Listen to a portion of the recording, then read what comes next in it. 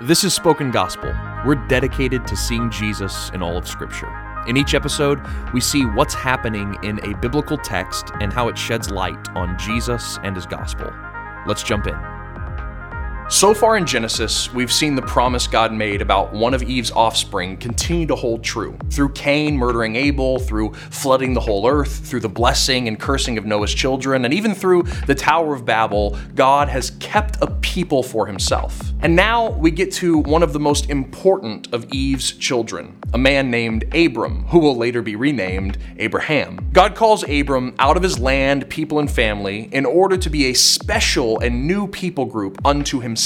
And God makes a three-part promise to Abram. First, God will make Abram into a great nation. He will have so many children that counting them would be like trying to count all the stars in the sky. This fulfills God's original purpose for Adam and Eve in the garden, that they would be fruitful and multiply. Second, God will bless Abram. More than that, all nations will be blessed through Abram and his children. This is the fulfillment of Adam and Eve's original purpose in the world. They were supposed to fill the world with God's image, but the world has been filled with man's image instead. But through Abram, God would pick up where they left off. Third and last, God promises to give Abram and his children the land of Canaan. This is what you might have heard called the Promised Land. In summary, God promises to make Abram into a great nation that would bless the world and live in Canaan. But only through Jesus, the promised child of Eve and Abram, are these promises perfectly kept. Jesus has made the church into a family so numerous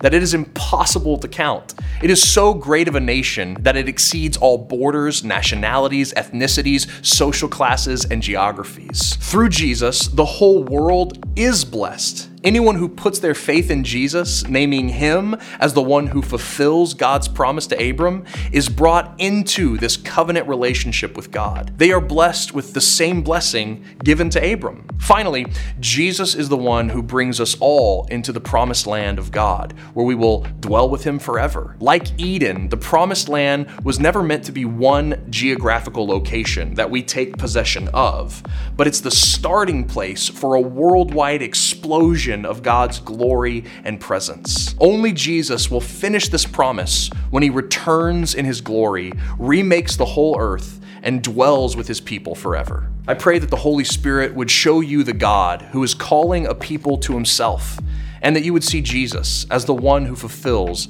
every single one of these promises God's made.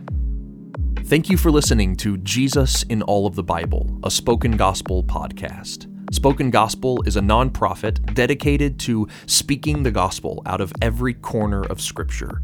For more information or to view all of our free resources, visit spokengospel.com.